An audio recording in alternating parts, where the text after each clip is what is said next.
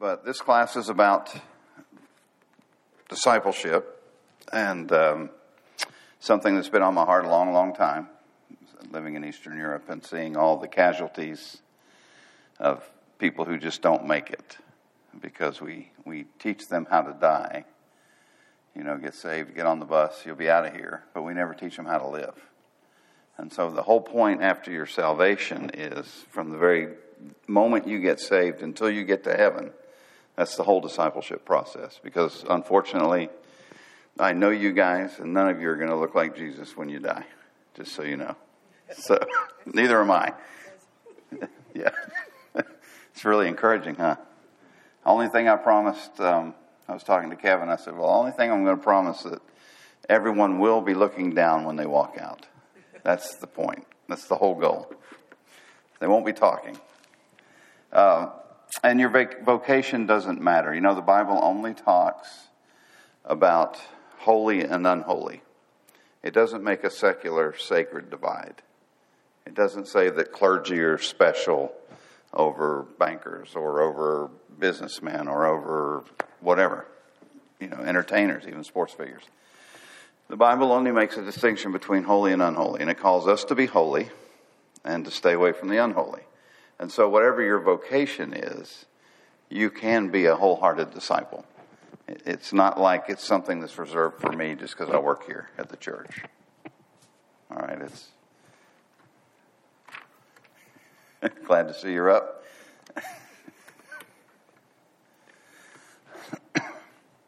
And making disciples who make disciples requires submission to the Great Commission. So who can tell me what the Great Commission says?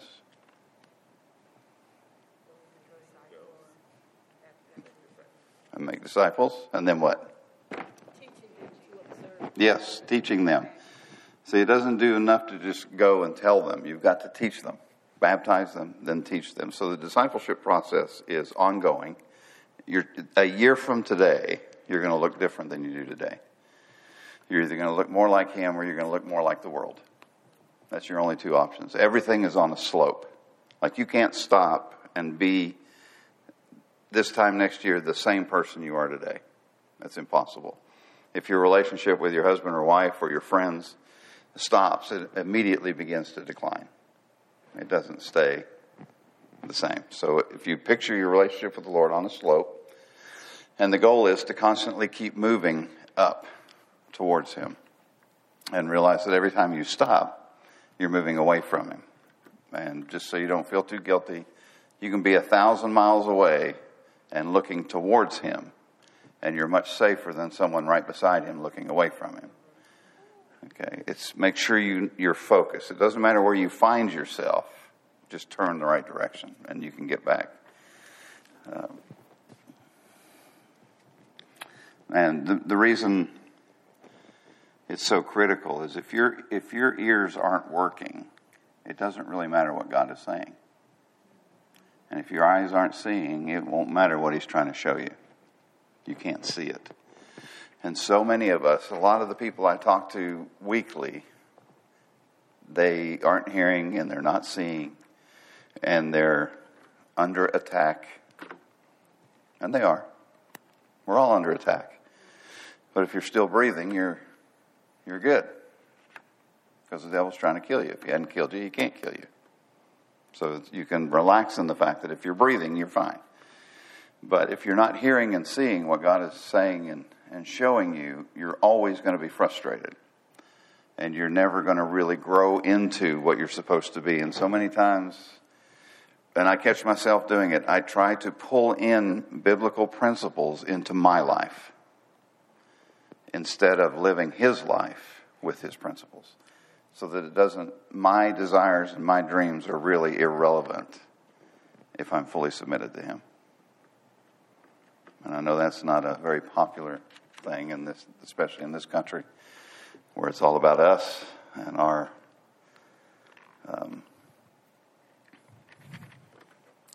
it's all about our own wants, basically.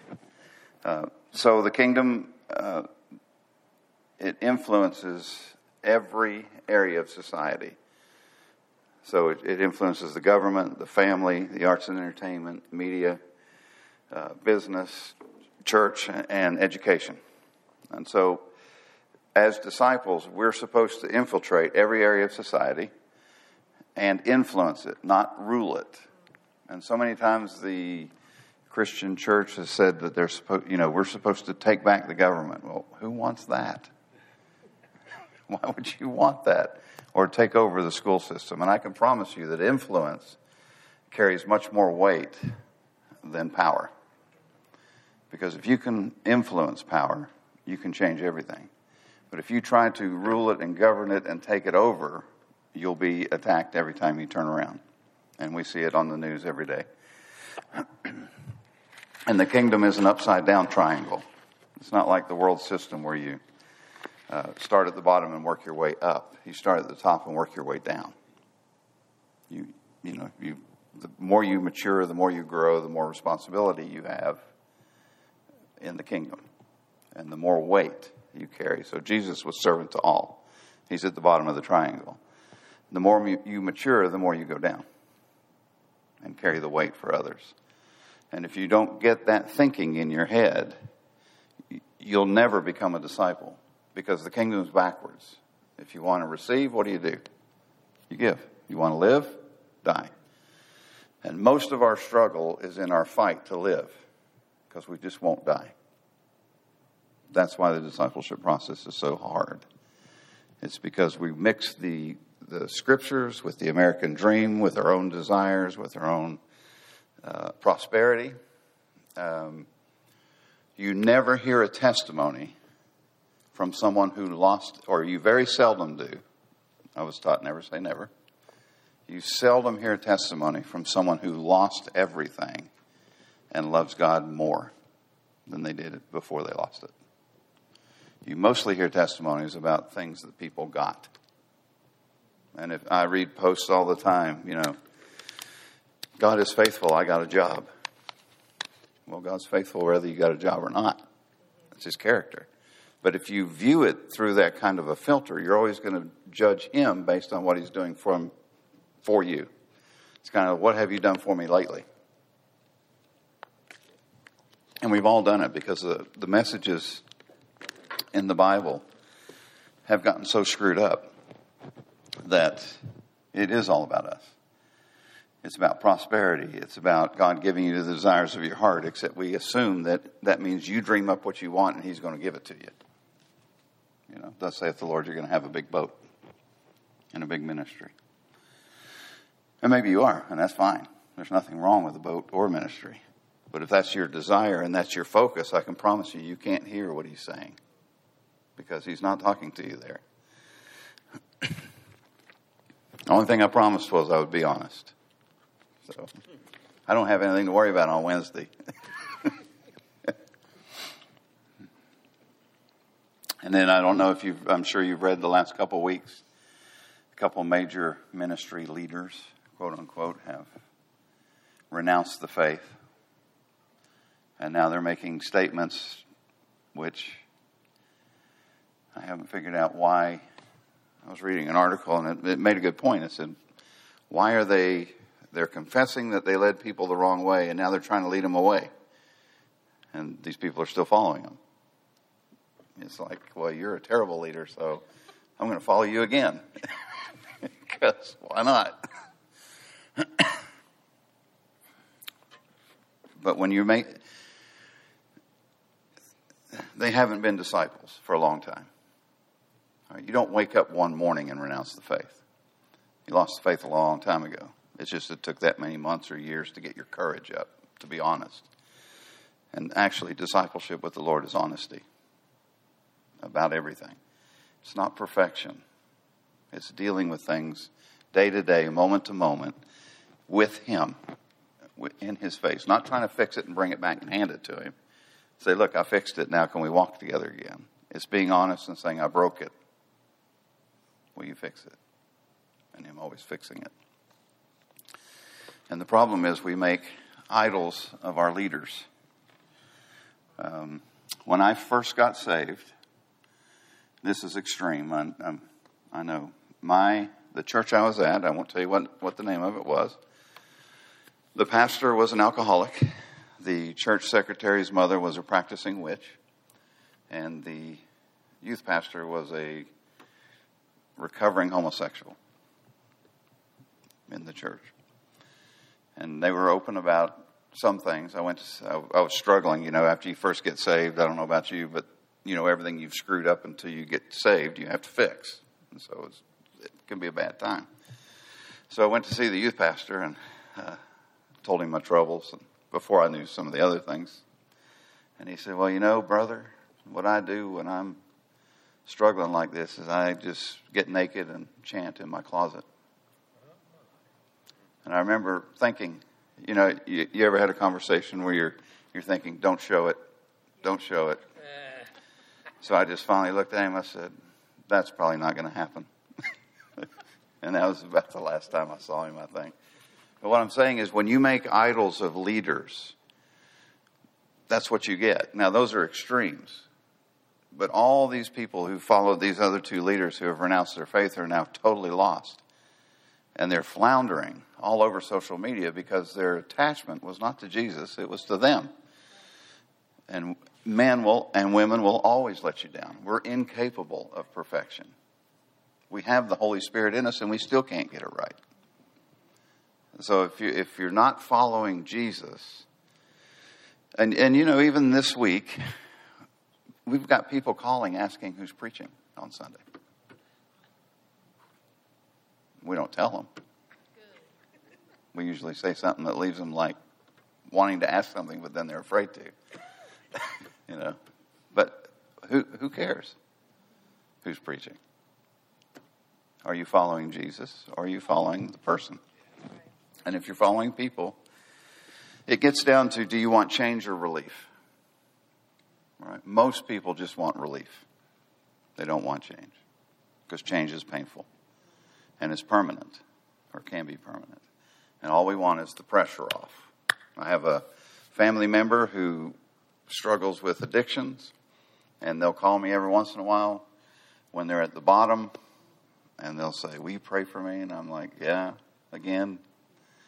And then they wake up in the morning and realize they're not dead, and so they don't call anymore for a while until they hit bottom again. Because he really doesn't want change. He wants relief. He wants the pressure off. And a lot of our discipleship process is designed by us to get the pressure off. And God uses pressure all the time. And there's a danger of falling away from God without even knowing it. And I've been walking with the Lord since 1983. Well, walking sometimes with Him, sometimes around Him, sometimes not looking. But you can actually fall away from the Lord and not even realize it if you're not looking at Him to begin with. And it's when your desire is no longer focused towards Him. And I'm just going to say this because, of course, since I'm going through this stuff, I'm having to do my own evaluations and failing miserably, so nobody else is going to get out of here feeling good about anything. I don't think I thought about the Lord this morning after I got up until after lunch. I don't think I did. I did read some scripture, but I didn't think about the Lord. I went through my religious duties, but I wasn't thinking about Him.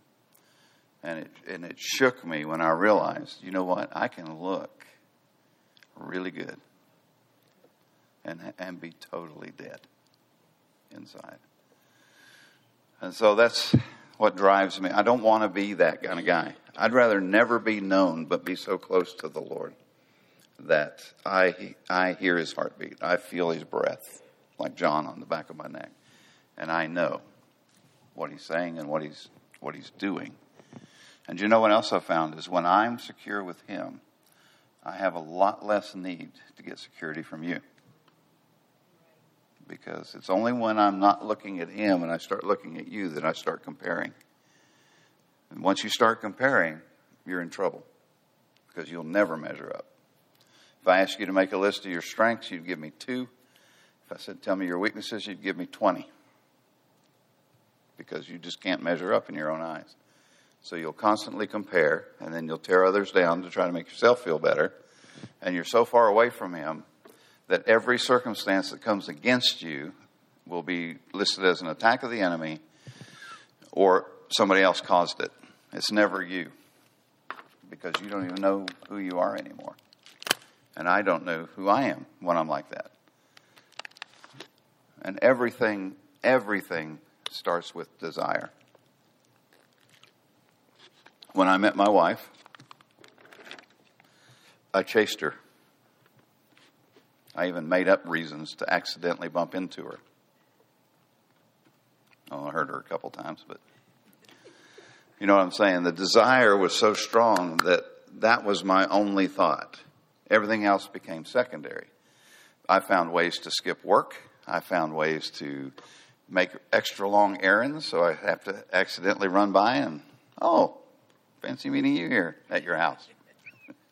You know what I'm saying? When the desire is strong for the Lord, everything else will fall into place. But if you don't have the desire, you can't go through religious motions and get any life out of it, because the life is in the Spirit. And it won't do it. You can't come up with a program to grow. There's no such thing, because every one of us is an individual. And if we took the full spectrum and saw what God's looking at, and he put us on charts, we would all be different places. Some would be strong in some areas, others would be weak. And he's got a program with the Holy Spirit for you to grow you into what he needs. But it's got to come from him. You can't get it from your own program. You can't read the Bible every day. You can actually read the Bible every day, but never learn anything. Because if the Holy Spirit doesn't breathe on it, it's just words. In the book of John, it says that when the Spirit of truth comes, he will lead you into all the truth. Let me look that up, because I don't know the other verse, and I don't want to miss it because it's important. This is all just kind of preliminary stuff here. I'm going long on preliminary, aren't I? John 16, 13 to 15. It says, however, when he, the Spirit of truth, has come, he will guide you into all the truth. So whose job is it to teach you? It's not mine. It's the Holy Spirit's. I can say purple and you can hear duck, if that's what God wants you to hear. A good example of that is Gideon. When he's at the enemy's camp and he's sitting outside the tent, and one of the guys wakes up and says, oh, I just had a dream and there was a wheel that rolled through the camp. And his bunkmate gets up and goes, oh, that's the sword of Gideon. And I'm sure Gideon's sitting outside the tent going, a wheel and a sword. How can a wheel be a sword? Because the Holy Spirit will speak to you and teach you. And if you look at everybody's notes in service on Sunday, they won't match. Because God's speaking to you about what you need. For he will not speak of his own authority, but whatever he hears, he will speak, and he will tell you things to come. So the Holy Spirit's going to hear from the Father or Jesus, and he's going to tell you what's coming. And then 14 and 15, he will glorify me, Jesus, for he will take of what is mine and declare it to you. So he's going to take from Jesus, declare that to you. And then all things that the Father has are mine. This is Jesus talking. He said, everything the Father has is now mine. And 16, verses 13 to 15. Therefore I said that he will take of mine and declare it to you. So Jesus has it all. Holy Spirit's going to get what he needs from Jesus and deliver it to you, to teach you. And he will lead you into the truth, but only if you're focused on him. If your desire is not just him, whatever he leads you to will be filtered through your own garbage. And you're going to be just a little bit off. And it's not going to quite work. It may be successful enough to keep you from wanting a counseling session, but it's not going to be right. And you know, the pure word of God through a bad, dirty filter is going to come out dirty. It's going to have enough truth in it to keep you attached to it, but it's not going to produce life. And then you're going to get frustrated. And I've talked to many. How many of you have ever heard baby Christians say, yeah, God always answers prayers of baby Christians? You know, and we always get mad that he does it. It's like, yeah, it's a new Christian. He should have not been in the kingdom. It's not true. He answers all prayers. The problem is we're not praying what he wants us to be praying. We're not praying at all because we don't believe that it matters.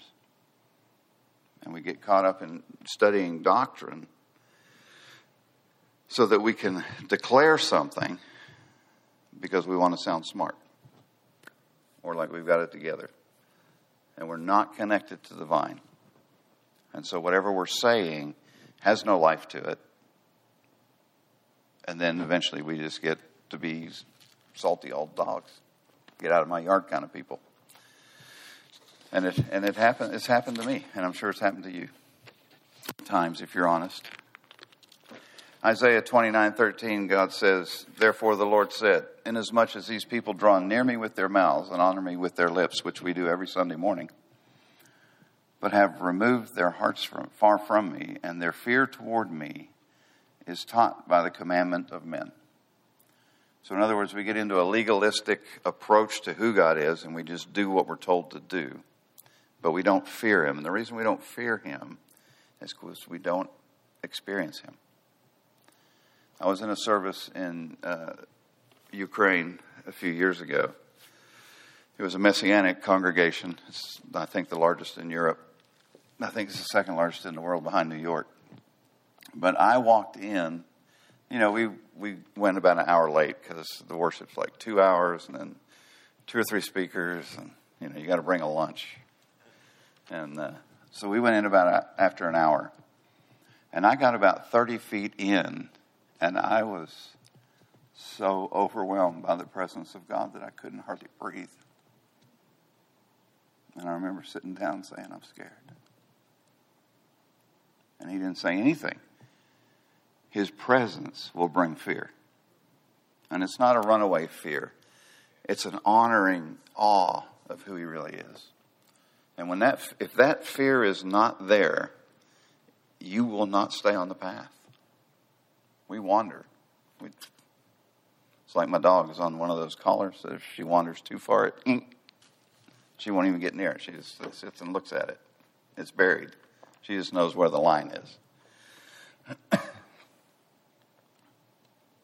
And then in 2 Timothy 3, he says, in the last days, perilous times will come. Men will be lovers of themselves, lovers of money, boasters, proud, blasphemers, disobedient to parents, unthankful, unholy, unloving, unforgiving, slanderers, without self-control, brutal, despisers of good, traitors, headstrong, haughty, lovers of pleasure rather than lovers of God, having a form of godliness but denying its power, always learning but never able to come to the knowledge of the truth.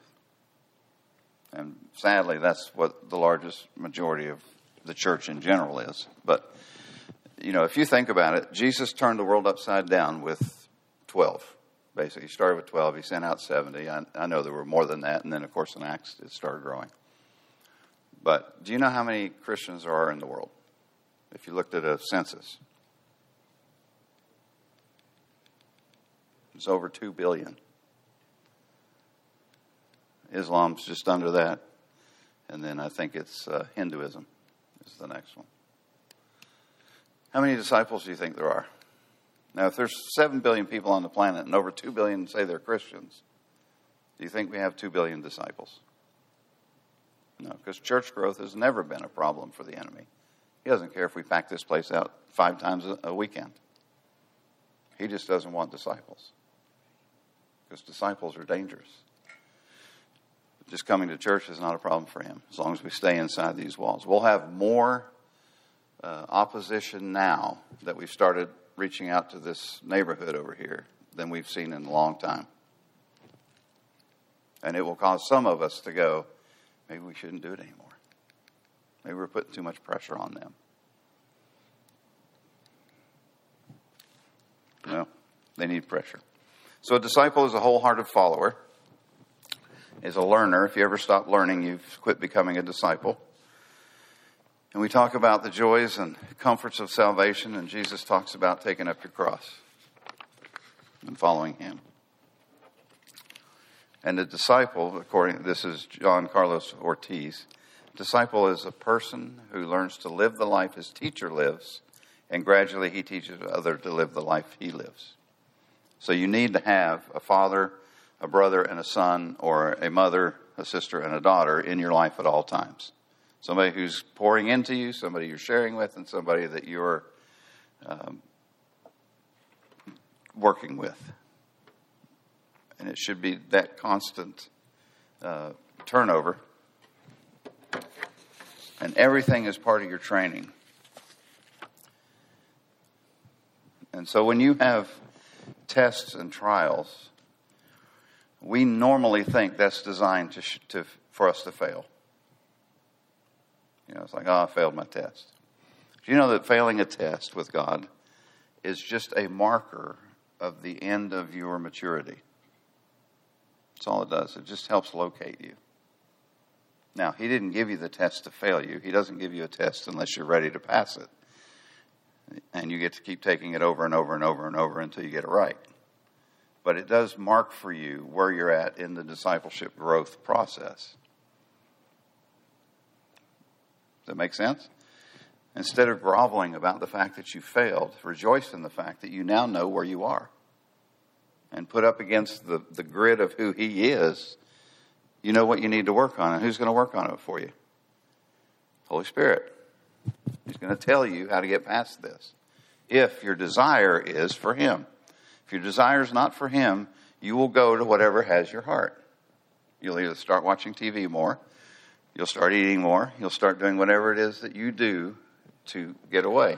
One of the saddest things in ministry for me is when I realized that I would get done preaching or teaching and I would go and just veg out.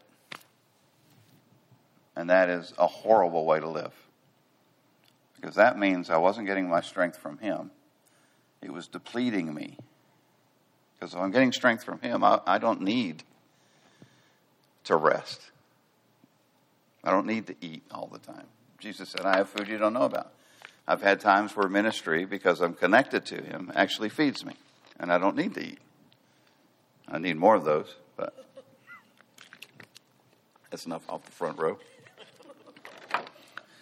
All right, and there's a huge difference between stress and pressure. Is pressure bad for you? Does God use pressure? All the time. Nothing happens to the plant. It just moves. So God uses pressure on us all the time. Just gently pushing us along. Stress comes when you resist pressure. So if I pushed it against this podium and kept pushing, something's going to give. Probably this basket. If you find in your life that you have a high level of stress, now not all, of course there are external stresses that come, life situations. I'm not saying all stress is self-induced. But often, whatever God's putting pressure on you that you resist is going to cause stress in your life. And you know what it is initially. Then, because you can't deal with a thought in your head that doesn't match with Scripture. So let's say, try to give you an example. Let's say you believe in healing. My sister passed a few months ago. I prayed for her. She didn't get healed. Obviously. Yeah. So now what am I going to do with the healing in here? If I'm not connected to him, I'm going to make a doctrine that eliminates healing in my life. And it creates a stronghold. And you take a part of your brain, and anything that doesn't work, that you can't come out, because you're part of this church, and this is a word church, and if you've been around Carol any length of time, about every 2 out of 3 sentences is Scripture. So you can't deny this in good conscience. So what we do is we make a room in our brain and we put that thought in there, and we explain it away as to why it doesn't apply to me. So now, when I'm praying for people who need healing, my faith is about that big. Or it can be. Because since it didn't work, and I didn't know what to do with it, I just kind of eliminated it in my life. And we're living so much below what the kingdom is. Because of all these areas that we've just allowed the enemy to just take them. We've cooperated. And we just put it completely out. And so if you talk to someone who won't give, it's because they give and they didn't feel like God met their needs, so they quit giving. And so they've taken all the scriptures that deal with giving, and you'll sit here on Sunday morning and go, amen, that's right. And then all the way home you'll tell your spouse or your friends why it doesn't apply to you. And then wonder why the word isn't producing in your life. Why the Holy Spirit's not talking to you. He is talking to you. He's screaming at you.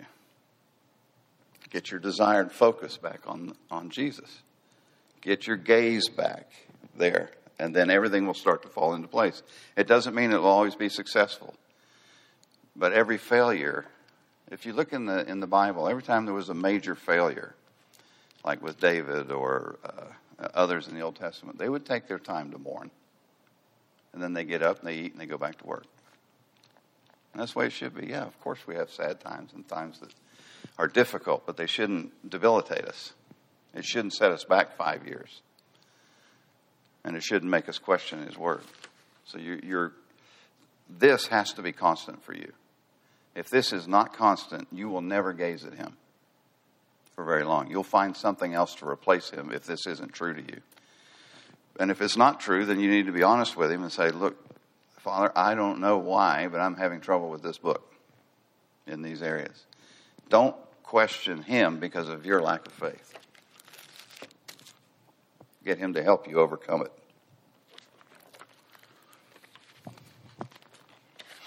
And if you don't deal with stress, you'll eventually become anxious. And anxiety will break your body down and cause you to be very ill. And I'm sure there's a lot of Christians in heaven who shouldn't be there yet. Because they just could not come to grips with the difficulties of life and trying to navigate that with the goodness of God in difficult situations.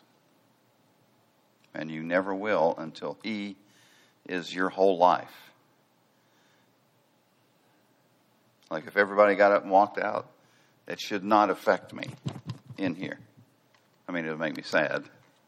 Probably wouldn't do much for my YouTube videos or anything. But you know what I'm saying? I can't. If I get anything from you, you control me. Which means I will make this line up with what I think you want to hear.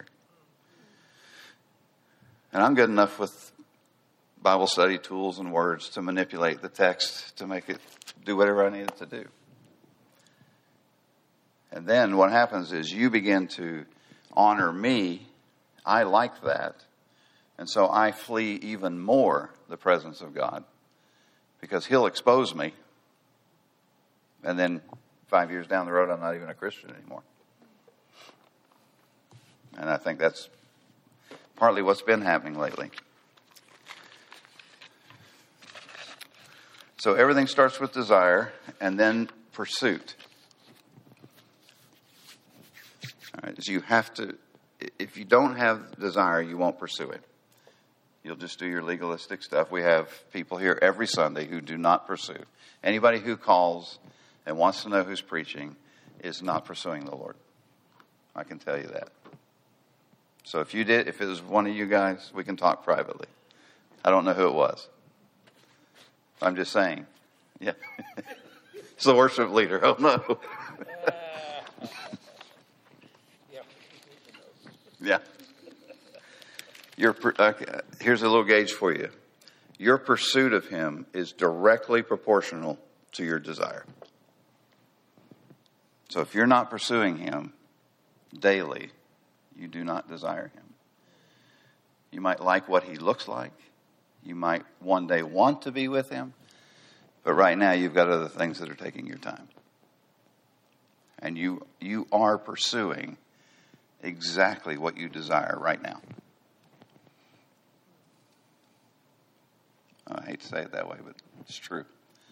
I do everything I want to do. And so do you.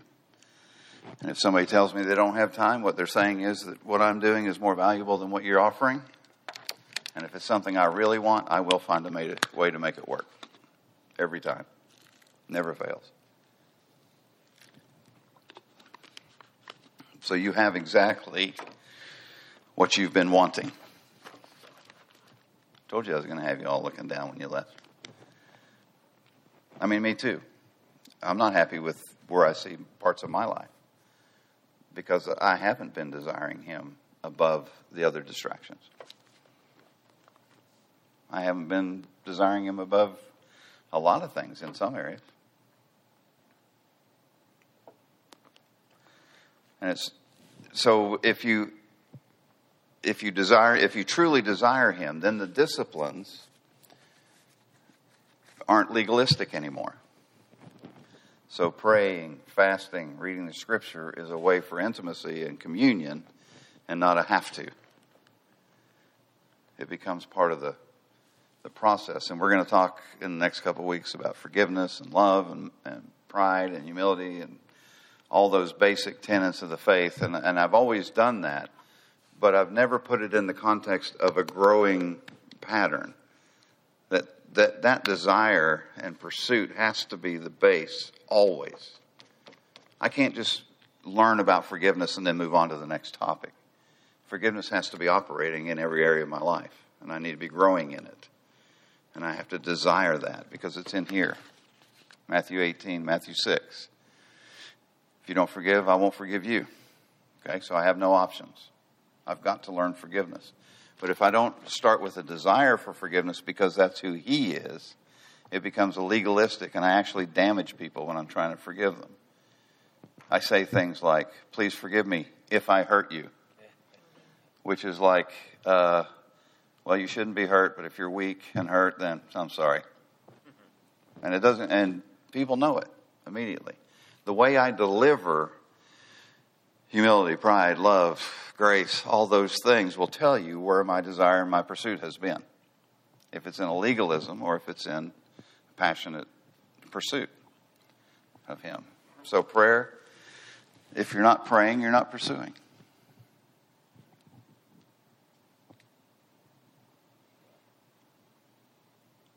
Fasting. What does fasting do besides make you hungry?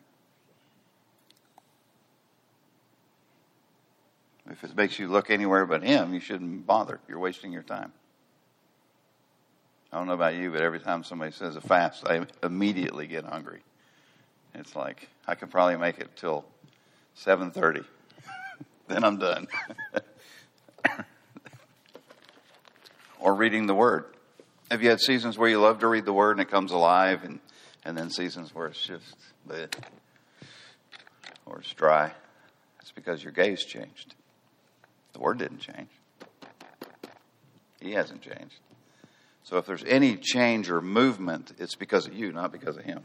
Now, there are times in Scripture where God removes himself, but it's usually to get you to chase him. It's much more playful than it is disciplinary. And there's times where he gets quiet because you've been disobedient. But you knew that. He's just waiting on you to acknowledge it. Great example of that is when Ishmael was born. I think it's the last verse of chapter 16 of Genesis. It says Abraham was 86 when Ishmael was born. And then the first verse of 17 says when Abraham was 99. So you got a 13-year gap of silence. You know, if my dad was yelling at me, I knew it was okay. If he got quiet, I knew it was bad. And the same way with God. Sometimes he'll withdraw. But honestly, you always, as a disciple, if you know the Lord, you always instantly know when you've transgressed. And if you don't deal with it immediately, the deception begins. And then pretty soon, you don't know why you can't hear from the Lord. And he's just waiting. Now, you can always repent. You can just tell him, I don't know what's going on. Please forgive me and teach me and show me, and he'll bring you right out. His goal isn't to suppress you. His goal is to make you look like his son. So he's not going to do anything that's going to hinder that by hiding and making you feel like dirt. You are dirt, actually. So am I. So for us, one of the best ways to view it is character. So who are you when nobody's looking? Because that's who you really are. What do you watch? What do you read? What do you pay attention to? And that's a scary thought sometimes, because, and see, nobody else can know that but me. I'm only going to show you what I want you to see. And it's when I begin to believe that what I'm showing you is all that I am that I become deceived. And then the next thing you know, you're into all kinds of things. And the point is that if the Holy Spirit's in you, which I know He is, because Scripture says He is, you have to make a conscious choice to fail. At some point, you're making a choice to fail. Because it's impossible to fail when you got Jesus praying for you, the Holy Spirit's in you, you got the Word, you got friends, you got the body. You have to want to fail. And honestly, sometimes I do. I can remember times where I knew I was going to have to forgive. And I said, you know what, Lord? I'll do it tomorrow. Today I'm going to let them have it. And I did. And of course, conviction comes. You go sit down and He goes, well, now you have two problems. You got to fix that relationship. And I'm not real happy with you either. I'm like, oh, great. So we fix it. You always know immediately. Now, if you don't know anymore, it's because you've been hiding it a long time. And the Holy Spirit's not got access to that part of your soul anymore. You've shut Him out. He can renew it at any time. But that's why we've made it so hard. That's why the church is so ineffective. We've made it like this huge issue. You got to work hard. You don't have to work hard. The Holy Spirit's right there. He's telling you, don't do it, knucklehead. And you do it. And then He goes, why'd you do it? I don't know. And then He's like, what are you going to do? I'm going to do it again. It's like, okay. And then that's why when I grew up in the Baptist church, we rededicated our life every June. Because we knew that we'd screwed up a lot and we didn't have any idea where we were by the next June, so we just started over. So we start over. You get a do-over. And then they like to scare you, We always went up for the rededication because sometime during the sermon there would be like, you don't know if you're going to go outside and get hit by a bus. This could be your last shot. I'm going up. I want to be a disciple. So during the days of the early church, they used to sell pottery, and they would have it up on a shelf, and then occasionally one would develop a crack. And so shop owner would take a candle, melt wax into the crack, smooth it over, spin it, and sell it like it was new and fine. And after a while, people would start asking the shop owner, is this pot without cracks? Knowing that some of them did that. And that's the same concept in 2 Timothy, or 1 Timothy 1:5.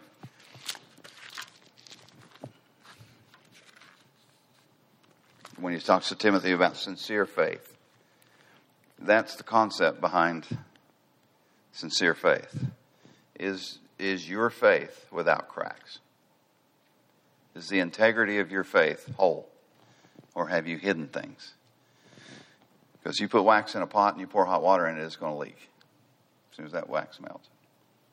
And what he's saying is, if your integrity is not intact, when the pressure comes, you're going to break. You're not going to be able to withstand it. And if you don't have a foundation of integrity, you won't make it. And the best way to know that is, what do you watch? What do you read? What do you talk about? Do you have one conversation with us and a totally different conversation at work? Don't answer. But it'll help you locate yourself. So you know what? I compromise a lot. And the idea of integrity is where the wall between your public life and your private life comes down. In other words, this is me. It'll be the same whether there's 100 of you or one or nobody. It just drops down. There's no difference. I'm not talking about your personal information and bank account, all that junk. I'm talking about you, who you are. Are you the same with everybody all the time? And do you know how much less work it is to not have to wonder about what you've shown to who? I mean, when I was a teenager, I lied all the time, because depending on what I wanted. It got really hard to remember who I said what to. And it's a whole lot easier to just be honest and truthful and walk in integrity. And implied in character and integrity is industrialistness, loyalty, compassion. Do you go to meetings on time? That's a matter of integrity. When I was in Arkansas, I was working at a base, and I worked for the base director, and so he would share with me what God was telling him, and he always did it on a napkin. I used to have a box of napkins with his little drawings on it. But then he would tell it to me, and then the leadership team, and then another leadership team. And so by the time it got to the whole staff, I'd already heard it 4 times. And we had about 200 staff, so they were going to have a meeting, and I thought, you know what, I've heard this 4 times. I'm going to go do something, and then I'll come in a little bit late, nobody will know. So he was up front, 200 people all looking at him, and I try to sneak in the back door, and he just stops and immediately glares at me. And, of course, all 200 people turn around, see who's coming in. And he just looked, and he said, I can see you don't value my time or theirs. I was like, you know what? I said, you're right. Please forgive me. Because that is, it shows you who you really are. Because it's not about you. It's about him. And it shows up in the little things. Honesty, integrity. Do you go to meetings on time? What if you went to Kroger and accidentally got an extra $20 change and you noticed it when you got home? Would you say, oh, God blessed me? Or would you take it back? I mean, I can't answer that for you. But that's where the foundation gets eroded. It's not the big stuff. You're not going to go out and rob a bank, probably. You're going to do something little. And nothing's going to happen, and you're going to gain strength in the fact that you can get away with sin. Because the minute you try to get away with something, you've already changed your gaze. Because if you're looking at him, you don't want to get away from it. If you're looking at him, integrity is easy. Because it's so much less costly than what he paid. Integrity gets difficult when you've shown people 2 or 3 of you.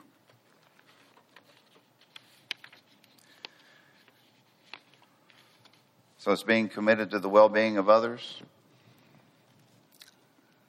being truthful at all times while understanding that the truth hurts and doesn't always need to be spoken. A little bit sensitive. Some scriptures. Psalm 15 talks about who may dwell on your holy hill, upright heart and all. There's a list of who can stay in God's presence. In verse 4 it says, he who swears to his own hurt and does not change. God holds you accountable for what you say. And if you're going to say it, you have to do it or ask to be released from it. And if you'll go back and look in Samuel, when the Gibeonites came to Joshua, he made a covenant with them. And it says he did not seek the Lord. He made a covenant. And later on, Saul comes. He's king. He's having a bad day. He kills some Gibeonites. And then later, David is king, and he's in a 3-year famine. And he inquires of the Lord. I'd say that was a rather slow reaction, 3 years, but he got there. And God said it's because Saul didn't honor the covenant that was made with the Gibeonites. And if you read the story, then David brings them into his palace, reestablishes the covenant, and then the famine's over. So even if you've been lied to and manipulated, if you agree to it, you're responsible for it. Integrity requires that you do what you say. And I think that's pretty clear why Scripture says be slow to speak. Quick to hear, slow to speak. And I'm not talking about, releasing I'm not talking about teaching on words like, oh, don't say that. I'm talking about when you make a covenant with somebody. If I say I'm going to pick you up at 5, I better be there at 5 or call you. Now, if it's a casual relationship, I'm not saying get weird and, call it 5:04. You know what I'm saying. The intent. All right. I am not a letter of the law guy. I'm an intent of the law. So don't get legalistic on me and say, well, you were supposed to be here at 5 and it's 5:02. I did my best. But you get the point. If you say you're going to help, you sign up to help and do something and you just decide you don't want to be bothered, that shows that you have no integrity. And what it means is, in important things, there is a price where you'll sell out. Well, you will not do it. Even if you don't care. And that's what these things do, is they show you who you are.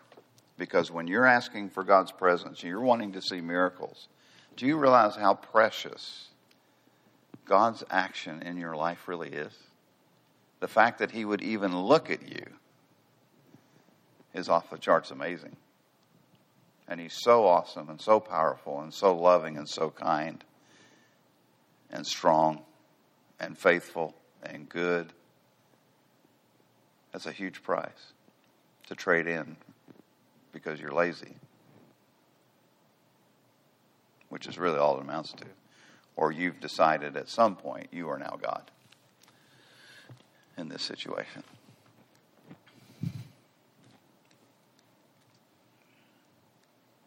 So let me ask you another one. What happens when you don't like rules? When I did my DTS at YWAM, I was 33 years old. I'd been married for 13 years. I had 4 children, and we weren't allowed to watch TV. And I like football. So I had a conversion van with a TV in it. And I took it out of the van and I put it in a closet. Because you know how brave you got to be to watch TV in a closet with the door shut where nobody can see you behind the coats. I did not do that. So I watched football every Sunday, And I'd sneak out and grin and thinking I got away with it again. And we were in a class or something, and God spoke so clearly. He goes, you need to go confess that to your leader, ask forgiveness, and repent. I'm like, I'm married and I can watch a football game. And I had to go ask forgiveness, repent. My school leader was Tim Talbot. So we only had a couple fights. But he wasn't married at the time, had no children. And he helped me grow. Let's just say that. Integrity requires discipline. And if you're gazing at Him, fasting, prayer, scripture reading will become joyful to you. Because that's where you're getting your life from. They're going to feed you. And then everything else He asks you to do won't be a big deal. Your walk with God needs to look like an iceberg, honestly. People see 10%. The other 90 is hidden. It's His. And that's where you commune with Him. Your ministry is what you get to give out. It's the 10% that you show people. But let me just say this. Don't seek ministry. Seek the fruit of a disciplined life. Do you know how awesome it is to be with a group of people who just love God? That's all. They don't care. There's no strife. There's no fussing and fighting. There's no argument over where the air conditioner ought to be set, what color carpet we should have. I was in a church one time that they split over which side of the auditorium the piano went. They split over that. And Carol, I know it's so sad, it's funny. I've been in meetings where they were arguing over whether to even have a piano in the room. And then I said, let's just throw it in the river. And everybody got mad at me. So, but those things aren't important when your life's in order. It doesn't really matter. But it requires discipline. Discipline is work unless it's based on intimacy. It's not hard when you love someone. It's only hard when you feel like they're taking from you.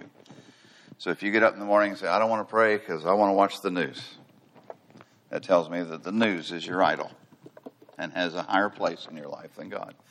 I'm not talking about legalistic. First thing you got to do is pray.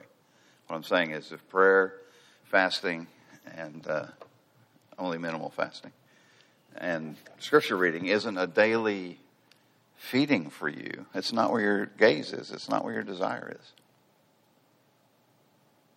And it'll just keep getting harder and harder and harder until you quit. And you are the sum of your choices. Like today, you're the sum of everything you've chosen up till today. And C.S. Lewis did that in honor of Tim. In his book, The Problem of Pain, he said, hell is locked from the inside. That because you choose so long a certain way, you will eventually no longer choose another way. And God doesn't have to lock hell. You're going to choose to stay in it. And that's a scary thought. Because when deception becomes your reality, that's a pretty lonely place. So I think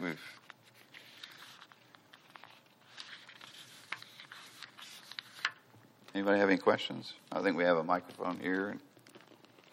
Or thoughts? Or yes, on the front row. Yeah, if you could. If not, I'll have to repeat the question. I know. Could you say it a little bit more to the left? When you were talking about things that really throw you and can paralyze you for 5 years earlier on, and you mentioned the loss of your sister. These are things that really are significant. I've lost my sister years ago, and it didn't paralyze me for 5 years. But I know people, and one in particular who lost someone very precious, and it has kind of paralyzed that person for a while. And what's the balance between compassion for that type of pain and, hey, suck it up and get over it. Because sometimes it can so easily come across like that. I think it's, everybody grieves differently, and it depends. The more you love, the more you get hurt when something goes wrong. So it was a little different for my sister and I. We didn't have a great relationship, so it wasn't as painful as when I lost my mother. I think you can never go wrong with being compassionate and then pointing them back to the Lord. Just say, Jesus suffered like this. I mean, not to patronize, but to remind them that everybody suffers. Everyone's. And that's why Kevin and I have been listening to a different podcast or different YouTube by a clinical psychologist. He's a great thinker. And he said, you have to have something more than happiness. You can't strive for happiness because happiness is going to come and go. And so when it's there, you're going to be really happy, but then when it goes, you're left with nothing. So he says, if you don't have something stronger or more substantive than happiness, you're not going to make it long term. And I think sometimes we try to make our pain a little too big, and I wouldn't say this to somebody, but I have met people that the idea of grieving is more important to them than the actual grief because of the attention it brings. After a season, of course everyone's sad at first, but then and I'm not saying this person's like that, I'm just saying that you have to Holy Spirit has to tell you. And I think that's another thing too, with the whole discipleship process. It's a daily relying on the Holy Spirit, because two people can look identical. One can be fine, and one needs a slap. And only the Holy Spirit knows that. And for anybody to ever tell you they think they know your motive, that's the most arrogant statement ever, because only God doesn't give me access to your heart.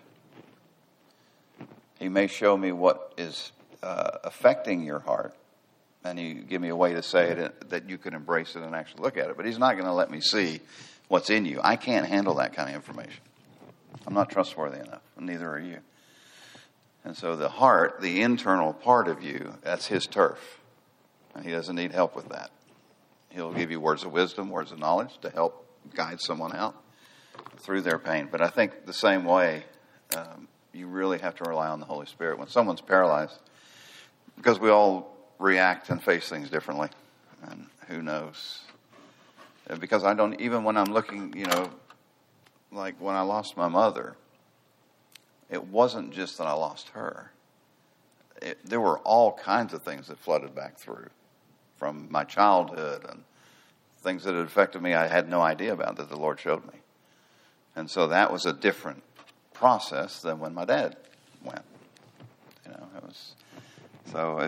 It helps me to remember that even in who I am, my situations are different, and I need the Holy Spirit on each of them. How much more do I need Him when I'm talking to someone else who's hurting to understand what's going on in their life? That's just my opinion.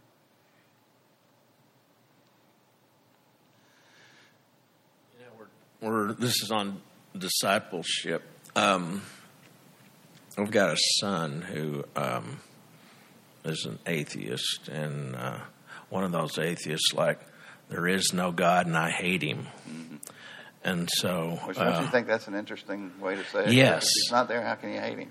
Yeah, and exactly. That's what I'm saying. Yeah. And so all I'm doing is I've kind of worked, I've been through different cycles of how to disciple him. And there's always prayer, of course, just pray, and, and then I'm just kind of at a loss right now as to which way to go. I saw him a few months ago. We spent a week with him in Florida, and one of his parting he said, "Pop, I'm just not buying it. I don't need it, Mm-hmm. And I'm going, yeah. I'm not selling it, I guess. You're being a good evangelist. I got saved by myself in my car. I just cried out to Him and He came.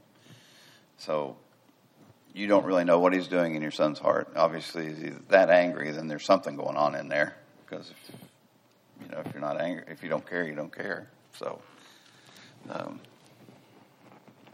I think the biggest thing too, as a disciple, we're never responsible for results. Doesn't matter if I share to 1,000 people, if nobody comes. It's not my problem. They're His kids, His people. He bought them. I'm just here to serve. The Holy Spirit will tell me, you still can always say no. And so you just plant seeds, let the Holy Spirit bring other people to water them, and then one day you may be shocked. But then again, you may not. I mean, I wish I could say, oh yeah, everybody's going to go. But I do know this, that God is extremely kind and good and loving, and He wants them a whole lot more than you do in the kingdom.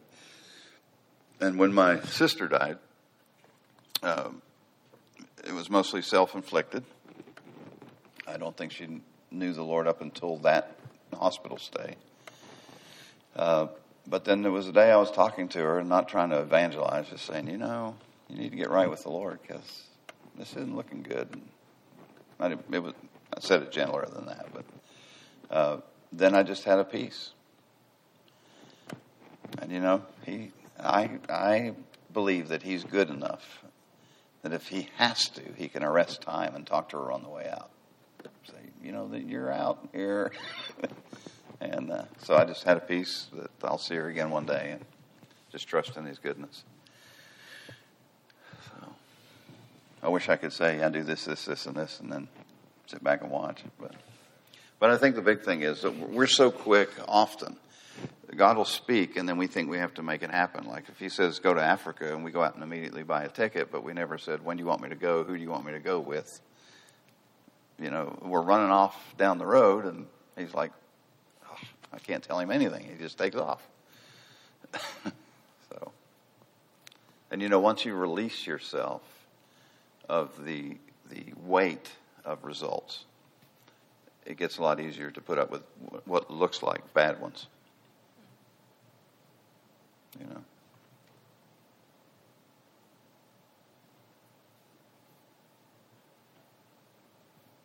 Any other questions or thoughts? Bad dad jokes or? All right, let me pray. Father, I thank you for this time. And I thank you that you want us to look like Jesus. And I thank you that you've given us every way to. And I just pray that by your Holy Spirit, you would shake us. You'd shake the things that are tying us down. You'd shake the things that are loose and help us to tighten up what needs to be tightened, that we would get our gaze back on you. That you would show us the areas that we've released. And then you'd show us other areas that we need to release. And that we would just come back into full fellowship with you, having complete confidence in everything you say and everything you do. And more than that, Lord, whatever sparked thought tonight, I pray if it was from you that it would just haunt us all night. And if it wasn't from you, I pray they'd forget it before they get out the door.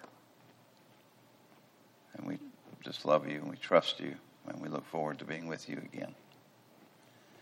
In Jesus' name, amen.